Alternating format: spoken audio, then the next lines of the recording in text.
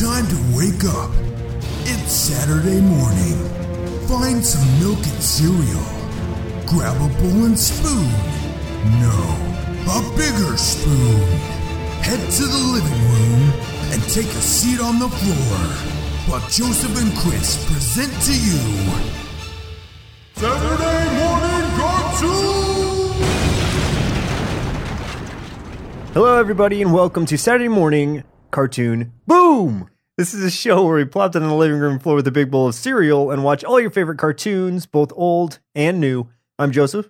And I'm Chris. And today we watched Metalocalypse. Metalocalypse aired from 2006 to 2013, where it went on hiatus. It's kind of still on hiatus. Created by Tommy Blacha and Brendan Small. 4 seasons so far, 61 episodes, and 1 hour-long special. Most episodes are 11 minutes long, with the exception of season 3, which were all 21 minutes long, and then they went back to the 11 minutes with season 4. This aired originally on Cartoon Network, Adult Swim, and I think really that's the only place it has. Now it's running on Hulu, so check it out there for sure. For a short synopsis, the epic and over-the-top adventures of Death Clock, the world's most successful death metal band.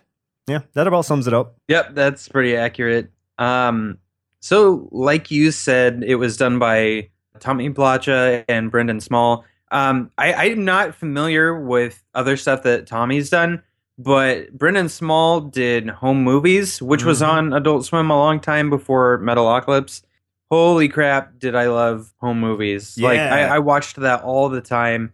That was my introduction to John H. Benjamin, who is now on Archer, as Coach McGurk. Oh man, I loved that show so much. So back in the day when Metalocalypse was first being teased, I didn't really think that much of it until they mentioned Brendan Small, and I'm like, oh, yeah, gonna watch it. When I first saw that name, I was like, I remember Brendan Small from Home Movies, and then I didn't know it was the same person until I looked it up a little bit. But yeah, that's awesome. I used to love Home Movies, and I hope we get to do it on this show one day. I mean, we've been flooded with a bunch of listener requests, so I don't know if we'll ever get to choose a show again, Chris. Someday we'll get there. But we have been getting a lot of like adult shows lately. We've had several requested, so that might end up in the mix sometime. Who knows? But yeah, I loved it. So when I found out Metalocalypse was happening and that Brendan Small was doing it, it made sense because he did hide a lot of music stuff in Home Movies. Randomly, there's that one character that was always playing guitar with the hair over his eyes. Oh, yeah. Brendan was always singing, like just, goofing off and doing weird stuff. So it's like, it made a lot of sense that he was going to be doing that show. So for the cast is relatively small. I mean, all the main characters are pretty much voiced by 2 people. As we said, Brendan Small voices Nathan Explosion, who is the singer of the band, Squizgar Squigelf, who is one of the guitarists, and Pickles the drummer, obviously the drummer of the band. Tommy Blacha voices Toki Wartooth, the second guitarist, and William Murderface, the lovable bass player of the band. And he also voices this other character who only shows up for a few episodes. Not any of the ones we watched, but I love this character who is Dr. Roxo, the rock and roll clown. Oh, yeah. He does cocaine. So, yeah, absolutely love that character. And almost any other character in this, like any other voice is done by pretty much one of 3 people, which would be Victor Brandt, Mark Hamill, or Malcolm McDowell. They all 3 voiced a ton of characters. Lots of secondary characters and lots of various, per episode characters. So not very familiar with Victor, but we know Mark, we know Malcolm McDowell. So that's really awesome to see those 2. I get super excited every time I see Mark Hamill's name listed for a cartoon because I know it's going to be good. Yeah, I was surprised to see that, but when I did see it, I could totally hear it in the 2 voices, the 2 main voices that he does throughout the episodes that we watched at least. And I'm going to list off the characters here, just a few of them, the main characters at least. Squizgar Squigelf, taller than a tree. Toki Wartooth, not a bumblebee. William Murderface. Pickles the drummer, doodly doo, ding dong, doodly doo. And then Nathan Explosion. That's the lyrics of the theme song, but in the very first episode we'll get into, that's how one of the characters introduces them to some other characters, like literally that exact thing, which is hilarious. Here are a few skull-shaped marshmallows of death out of our totally metal bowl of crimson blood. In October 2015, Brendan Small announced a month-long social campaign to have fans of the show contact Hulu and Adult Swim to convince them to co-fund the series finale to Metalocalypse, entitled Metalocalypse, The Army of Doomstar, The Final Chapter. Death Clock vs. the Goon one-shot comic was released July 22nd, 2009, written by Brendan Small and Eric Powell, of course the creator of the Goon. In this, Death Clock is into the same universe as the Goon, who seeks to kill them. 3 other comics were actually released, and all 4 were collected in a deluxe hardcover, which I definitely need to get. Yeah, I've never read The Goon, but I see it advertised a lot. Oh, Goon's awesome. I see lots of recommendations based on other comics that I read. So I always wanted to check it out, just never got to it. This is the perfect segue for me to do it. I mean, It's just incentive to pick that one up with both of them in it. So that'll be fun. For sure. And for one final marshmallow, Dr. Roxo, the rock and roll clown, loves cocaine, as Chris said. Oh, man. So what are your memories of this show, Chris? I have a lot of memories of this show. Like I mentioned, I heard about it before it came out, so I was really excited for it. I watched it pretty religiously for the first and second season, and then just because I didn't have television anymore after that point for a while, I got out of it. But I was in bands for a long time, and when this came out, I was playing in a band. So the humor, the jokes, and things like that, the caricatures of some of these characters were things that I could relate to because I could see other people in the industry that I've met in these characters, just very exaggerated versions of, you know, the stereotypical people that I might meet playing shows and things like that. So it was a lot of fun for me. It was a lot of fun for my bandmates. We would all watch it together, and man, we would laugh just hysterically. This was one of our favorite things to do as a band when we weren't playing music, was to watch this show. So, I mean, we were quoting it all the time. We were watching it all the time. We were constantly watching it like on the road. We would have a little TV set up, and someone had downloaded a bunch to their phone, had their phone hooked up to this TV, so then we would just kind of watch it and stuff like that while we were traveling, and it was a lot of fun. Absolutely loved it. That's awesome. And you were the drummer, right? I was the drummer. Yeah. So you'd think I would relate to Pickles, but He's not my favorite character. That's honestly. Okay. I want to start calling you Pickles anyway. Yeah. As for me, like, I do remember the show being on Adult Swim, but I never really watched it when it was airing. Didn't really consider myself like hardcore enough to listen to metal without seeming like I was faking it when I was growing up. So I figured if I couldn't be totally hardcore fan who drank blood and bit the heads off bats and I wasn't worthy of listening to metal, and therefore wasn't worthy of watching Metalocalypse. I'm pretty sure. I mean, that's the only reason I can imagine not blessing myself with this macabre masterpiece. This thing was great. I loved this show. Right. So one thing that I want to say too is like I listen to harder music sometimes, more hardcore than metal or anything like that. So I never was into death metal, but I really enjoy the music in this show. It's pretty much the only thing of that kind of genre I enjoy, probably because it's just so exaggerated and ridiculous, and because anytime I listen to it, I'm relating it to what I saw in the show. But my wife, who doesn't listen to any of that kind of music whatsoever either, could sit down and listen to this CD in its entirety. And she's done it. I remember specifically one afternoon, she just literally just played Angry Birds on her phone and listened to the first album all the way through without stopping. And it was the funniest thing ever. It is a really fun, like the music, even in the few episodes that I watched, was hilarious. Like, it ties itself to the show. It was written by the creators, and it just sounds great. Like, it's really good music and very fitting. One more marshmallow too is that, so Brendan and Tommy, they recruited a couple people, and they actually toured as Death Clock, playing the songs from the show, from the albums that they put out. And they actually do release the albums. You can find them anywhere else you'll find music. I picked one up from Target. Anyway, but they actually toured as Death Clock. Obviously, they didn't look like their characters that much. But, I mean, they played the music. They sang the exact same way with Nathan's voice. It's really cool. I know that Tommy is actually a musician himself, so he at least composes a lot of these songs. I'm assuming, was he in that band? Do you know? Like, did he? Yeah, him and Brendan both. Brendan, actually, he plays guitar also. Oh, okay. I think those two, they play the guitar. I think Brendan sings as Nathan. I believe they recruited a bass player and they recruited a drummer to fill in. That's awesome. Without further ado, let's just jump right into 3 episodes that we watched for today's show. The very first episode, the highest rated episode, And finally, a random or listener chosen episode. We started off with the very first episode, The Curse of Death Clock, Season 1, Episode 1, where Death Clock performs at the Arctic Circle. Problems ensue when their chef gets dismembered in a freak helicopter accident, leaving the band to figure out how to make food for themselves. Yeah, and these episodes are really short, so that pretty much described the whole thing. Mm-hmm. So, yeah, basically what's happening is thousands of people are flocking to the Arctic Circle to watch them perform this song. The best part is this song isn't even like a standard song. It's supposed to be a jingle for a coffee company, Duncan Hill's Coffee. But, I mean, the jingle is, they made it a death metal jingle about coffee. Mm-hmm. This is a great way to introduce us to this universe where this death metal band is so popular that they are millionaires and they have so much power just to their name. Fans come and sign pain waivers dismissing Death Clock of all liability because they're coming in knowing that they're probably going to be hurt and or killed. And even the ones that were like, yeah, I lost an eye in the last show, and then the one guy got his fingers cut off. Yeah, the one guy got his fingers cut off. He said something about like his fingers ended up on the stage, and he goes, "Murder face!"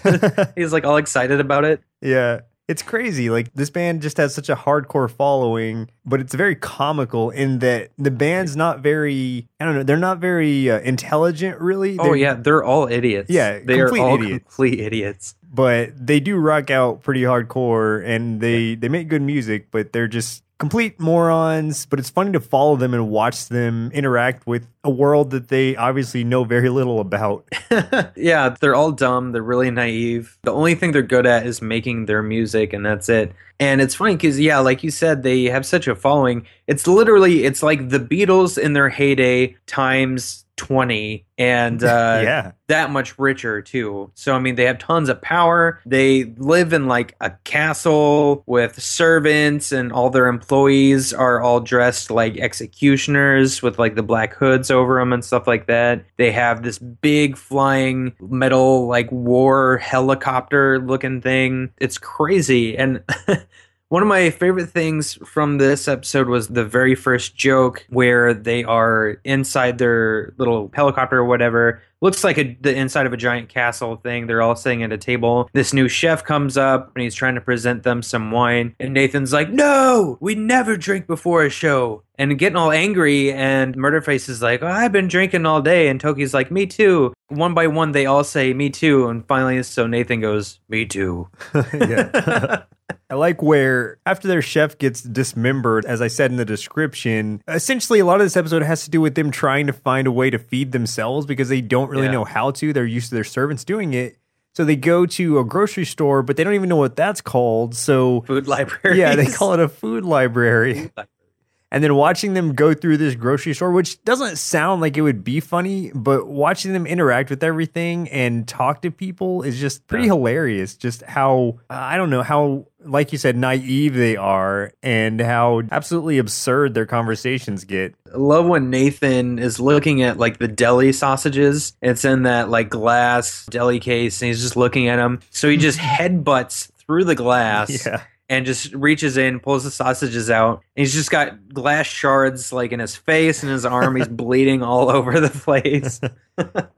Oh, God. And then there's a part where I think it was Swishgar is talking to that grandmother. The grandmother, the gilf. And he calls her a G-MILF. A G-MILF, that's it. And you can take a guess at what that is. Oh, yeah. If you know what a MILF is, you know what a G-MILF is. Like we said, the music is really good and the lyrics are hilarious if you actually listen to it. So the first song they do is the Duncan Hill's Coffee, and it's literally Nathan sings, and well, it's not even singing. He like growls everything, you know, it's like growling, screaming, that kind of death metal sound. He's literally saying, "Do folks like coffee? Real coffee from the hills of Columbia?" One of the lines is "extreme for the cream," that he like growls so well, and I love it. It's just so stupid that it's amazing. The only other thing that I really like is the very, very end of this episode. They decide they can't feed themselves, so they want to put Jean-Pierre, who's voiced by Mark Hamill, he was the chef that got dismembered, they want to put them back together so he can make them food. They're talking about sewing them back together, and Toki's like, oh, but we're such idiots. We would sew back together wrong. And Nathan's like, whoa, that's a great song title. And immediately cuts to the credits with the song playing. Sewn back together The lyrics wrong. are like, sewn back together, wrong, back together. And it's good song too. It sounds awesome. It does sound awesome. It's so be it. Back together wrong. Yeah, it was great. Yeah, and then we actually get to see him literally sewn back together. And as far as I know, from the episodes I watched, he continues on with the series as pretty much a Frankenstein kind of sewn together chef, but willingly so. This one was actually the one that Jackie chose. Fat Kid at Death Harmonic, aka Fat Clock, is what it was called on Hulu. This is season. I didn't know that. Yeah, this is season 1, episode 10, where Death Clock struggles with parenthood after they adopt an overweight, mentally deficient boy. Also, having made too much money during the year, the band performs with the London Philharmonic Orchestra at a charity concert as a tax write-off. Yeah, so basically they made too much money this year, and they're trying to do charity things to write off for their taxes. They're dumb. And they think maybe adopting a kid counts. It doesn't. But they did it anyway. Which their manager tells them after the fact. Like they said, it's a very overweight, mentally deficient child. My favorite part about this whole episode is the fact that this overweight child, he doesn't even have a name. He's just Fat Kid or Fatty. Or Fatty. Yeah. The only sounds he makes, the only thing you hear come from him are hog noises. Yeah, he makes pig squeals the whole time. That's it. And it's always when he's like being forced to do something or being chased and things like being that. Restrained. But so it would be remiss if I didn't say this part, which was the very beginning of this episode. As one of their charities, they went to this island that all these people on this island had been mutated because of all this toxic nuclear waste, a bunch of mutant people. And Death Clock also decides to make this island a home for wayward kitties. Yeah. So they rounded up all these feral kittens and stuff like that, and brought them to this island so they can live freely among these people, and the people have, some companions, stuff like that. So they have this giant container full of the cats, and when they release them, the cats just run out and they just immediately start killing everybody. Yeah. They have to make it as extreme as possible. Even kittens, yeah. But these kittens were pretty damn metal. Kittens were killing everything. Yes. After that point, they adopted the Fat Kid, and then they're like, that didn't count, so now they got to come up with something else. And what they come up with is they're going to perform with the London Philharmonic Orchestra at a charity event. At one point, when they're talking about Fat Kid, he's eating the wall, like the bricks. He's just eating it. That's when their manager notices him. Yeah, and they're chasing the kid around, and they decide he's too hyper. They take him to a vet, like a regular vet, to be neutered. So then they go and perform with the Philharmonic Orchestra. It's a cool song. It's I think that's one of the cooler songs of the series. My favorite one is in the next episode, but we'll get there. But there's this big ball with lasers shooting out of it all over the place, right? It's supposed to be like a decoration while they play with the orchestra. Well, Fat Kid is there. He's always up to no good. He's always getting in trouble, and he knocks the ball over, like hits it. And the lasers go down on the... That's not what happens. What happened? He presses all these buttons. He's just mashing buttons, and it starts this like a... It starts spinning. Yeah. And it's like, I guess it set the lasers to death mode or something, because that's when they start cutting everyone apart. Well, cutting the London Philharmonic's orchestra apart. You hear their music stop as they just are kind of sliced in half. Right. They just keep getting cut in half and stuff. And we find out later it killed the entire orchestra. Yeah. Every single one. I liked Nathan's talk with him after the fact. That's exactly what I have down in my notes here is his talk with Fat Kid afterwards. And he's like, now, we know it's totally your fault that the entire London Philharmonic was sliced in half by a laser beam. We know that you're sorry. We know that. I guess we kind of hoped you'd use better judgment, Yeah. And then... so good. And what ends up happening after that conversation is they decide, of course, that they're not fit for fatherhood, and he would be better off if they just let him free. And it's where they decide to free him that kind of brings it back full circle, because they go back to the island with the wayward kitties. With the wayward kitties, yeah, and drop him off. At which point he's immediately attacked by these cats who have clearly taken the island over. Right, like they start flying away and he's like reaching out to them. Yeah. It's playing this really pretty music in this really somber moment, and all the kitties just run out and just tear him to pieces. But he'll be fine because he's fat. Yeah, he'll be fine. He's fat. One of my favorite lines of this episode before we go into the next one was when they were sitting at the table talking about the charity events and what they needed to do, where Toki said, I can rush all the blood to my face and give myself a real cool blowjob. and then he holds his breath to make his face real red, and then his nose starts bleeding, and that's what he thought was a blowjob. Yeah. Toki confuses words in English a lot. Yeah. Him and Squizgar are not from America. They are from, I believe, Norway. It's either Norway or Sweden. So they have heavy accents. They don't get words right very often. That's why in the first episode, they didn't know what the grocery store was. They kept calling it food libraries. The food library, yeah. And it's usually Pickles who has to correct everyone. Right. Let's move on to the last episode that we watched, which was also the highest rated episode. Metalocalypse has begun, season 1, episode 20. So we did all season 1 episodes, even though there are 4 seasons. But really, this is a good taste of everything that this show has to offer. I imagine the other seasons kind of continue in this fashion. In this one, General Crozier and Cardinal Ravenwood hire an assassin, 216's brother, to kill Deathclock during a show and plan a military strike against them. So real quick to explain and set the stage for this. Over the entire course of the show, there is, I think the best way to describe them is like an Illuminati. There's this cardinal from the Catholic Church and what looks like a bunch of military leaders from various countries. So it's a group of maybe 7 or 8 or so, and they meet in secret. And there is this prophecy that Deathclock fits the description of this group of individuals that is going to bring on the Metalocalypse, which is supposed to be the end of the world. So basically, they're kind of watching them, figuring out ways to undermine them.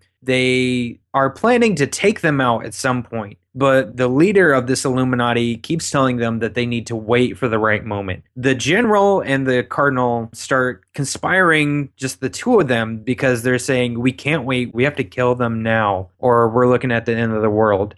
Like I said, they conspired in secret. They had an assassin infiltrate their employees in an earlier episode. That assassin ended up dying accidentally by tripping and falling and getting his face impaled on Murderface's horned codpiece he was happened to be wearing in that episode. Went right through his head and killed him. So in this episode, it starts out the general finds this guy's brother who's like this horrible mercenary guy who's like torturing somebody to death when he finds him, explains what happened, that his brother's dead, and he gives him the chance for revenge to go and kill Deathclock for him.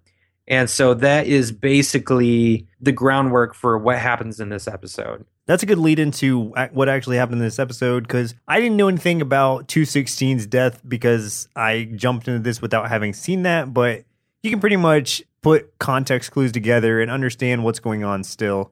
It's not too complex of a story that you'll have to watch every single episode, but it does help because there is continuity. Yeah, slight continuity, not a whole lot, but a little bit in that aspect that there's a group that's planning against Deathclock. Yeah, and for this concert that they're playing that is mentioned in the description, the album is Deathwater, and they refused to play it for humans because it was an album that was intended for only undersea creatures. Yeah. But because of these renegade Deathclock fans who instilled the suicide petition and the terrorist petition, where they're destroying national monuments and leaving the streets littered with carcasses of metal fans and innocent people, they decide artistically it's not right to play this, but financially they need to, is how they put it at least. Right. So they decide to go ahead and do a concert, and it's at the edge of the water, Baltic Sea. So that's where they're having it so that the fish and humans can both attend. Yeah. They're playing to the fish, but the humans can observe. This is the song that they play in this concert is my favorite song from the entire series. And it's because they did a great way of making this thing sound just extraordinarily epic, just with the guitars, with the drums, everything. It just sounds awesome. And the animation just makes it even better. They do everything big. Everything is always done big. So they have these big old towers like out in the water surrounding this big stage, right? And there's these giant swinging like blades in front of the stage that are like spinning in time with the music as Death Clock starts to play. It was an epic scene. It was just so cool. And then that's when all hell kind of breaks loose. Yeah, the military or the Illuminati that you mentioned earlier, they choose this moment to actually attack Death Clock. It's mentioned a little bit earlier by their manager, which they don't listen to, that there are security protocols for death threats that they've received from fans previously that are actually going to come into play should they be attacked. So we get a little bit of foreshadowing of that. And then when the Illuminati actually attacks them, the walls of the stage come up and they are put into these pods that launch them out to escape to safety. Right. They get launched out like over the sea, and Skwisgaar and Toki get separated from the others. Like, this was where, I mean, there's still a lot of humor, but there's kind of a change in theme in the show right here, in that it got a little bit more serious than usual. Mm-hmm. And that, you know, they had this big old army trying to take down Pickles, Nathan, and Murderface. And then that assassin guy confronted Skwisgaar and Toki. But luckily their manager showed up, and their manager, who's just this, you wouldn't guess it, this just average looking white dude, he's kind of nerdy looking. Very unassuming. Beats the shit out of this guy. I didn't stick around long enough to figure out what all the answer was for this, but on the other side where you had Nathan, Murderface, and Pickles, they get gassed by this army. I mean, it's a big contingency of armed people, like, ready to kill them. They gas them, so they knock them out. Mm-hmm. And this was the doing of the general and that cardinal. They're there, they're ready to kill them. And then that head of the Illuminati, this really scary looking dude, Mr. Salacia, shows up. And like we said, those two conspired against the rest of the Illuminati to take him out. And they went, even though he told them not to do it. So he shows up. He does some sort of weird like spell thing and clenches his fist. And the heads of everyone in that army explode. Proceeds to kill the cardinal in a horrible way. Yeah, he explodes his eyes and then tears his entrails through his mouth. And like wraps it around his neck or something. Yeah, something like that. And then the Cardinal's final words are, "The Metalocalypse has begun." Yeah. Which ties us back to the episode title. Man, it was just crazy. And what was perfect here was they play that same song again right here at the credits. Mm-hmm. And like I said, that song just has an epic scope to it. So like, I mean, it gave me like chills when that part came in. I was like, oh shit, like this is awesome. One more thing that it was just one more joke I wanted to mention before we move on, which was a joke towards the beginning of the episode where their manager comes in and they all have paper bags over their heads. Oh yeah.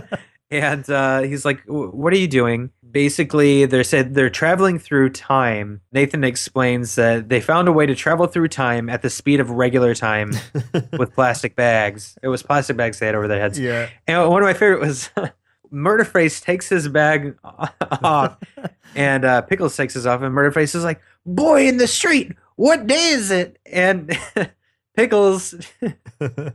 It goes, it's free day. It's Friday. Yeah.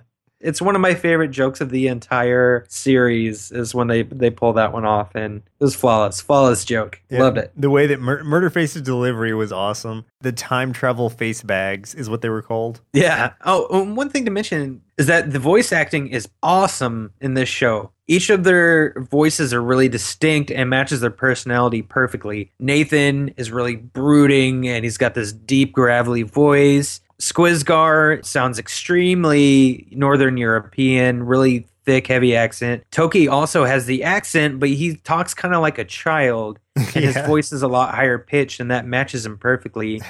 And Murderface is just this dour pole who has that sound that he's just spitting when he talks, and it always sounds like he's got something in his mouth. It's so good. And Pickles sounds fairly normal. He's just very he's got a really nasally voice to him, but all of them are good. The voices they came up with were just fantastic. Oh yeah, they were spot on with all of that.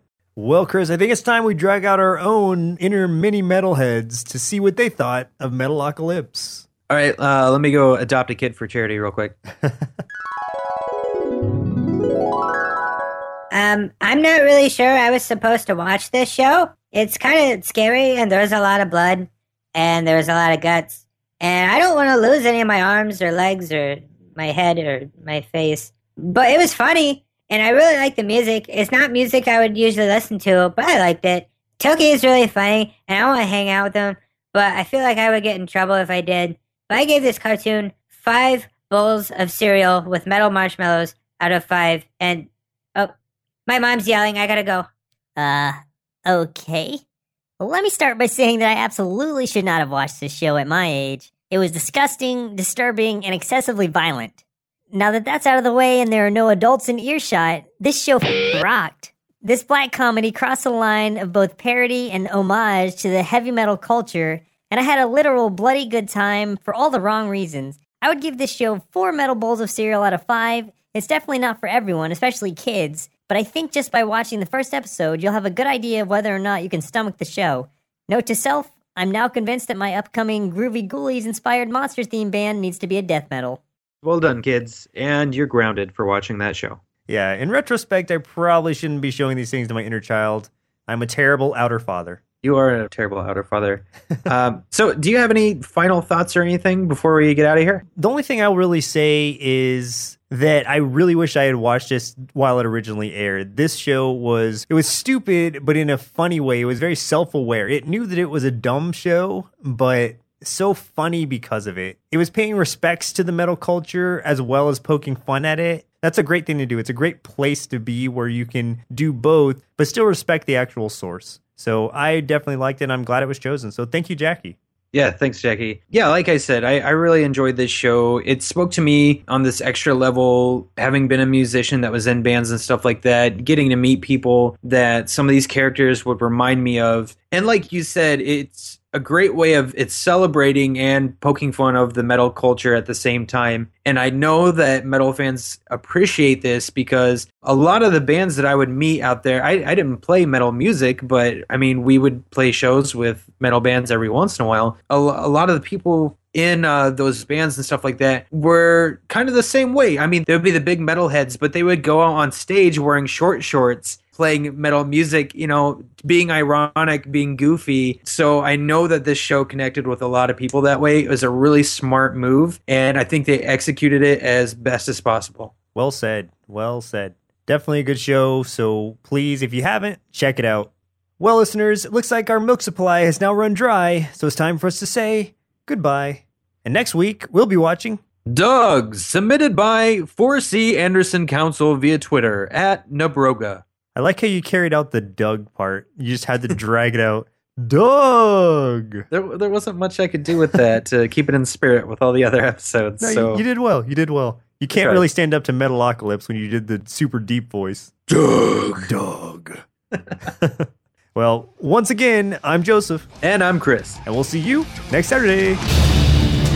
Thanks everyone for listening. If you like what you heard, please give us a 5-star rating on iTunes. Definitely reach out and let us know what cartoon you'd like us to cover, along with some of your favorite episodes so we can feature them on our show. You can make a request, see the current request list, or speak with the show host by visiting the Cartoon Boom subreddit. You can also connect with our network by visiting nerdsloth.com or searching for Nerdsloth on Facebook, Instagram, Twitter, and YouTube. See you next Saturday.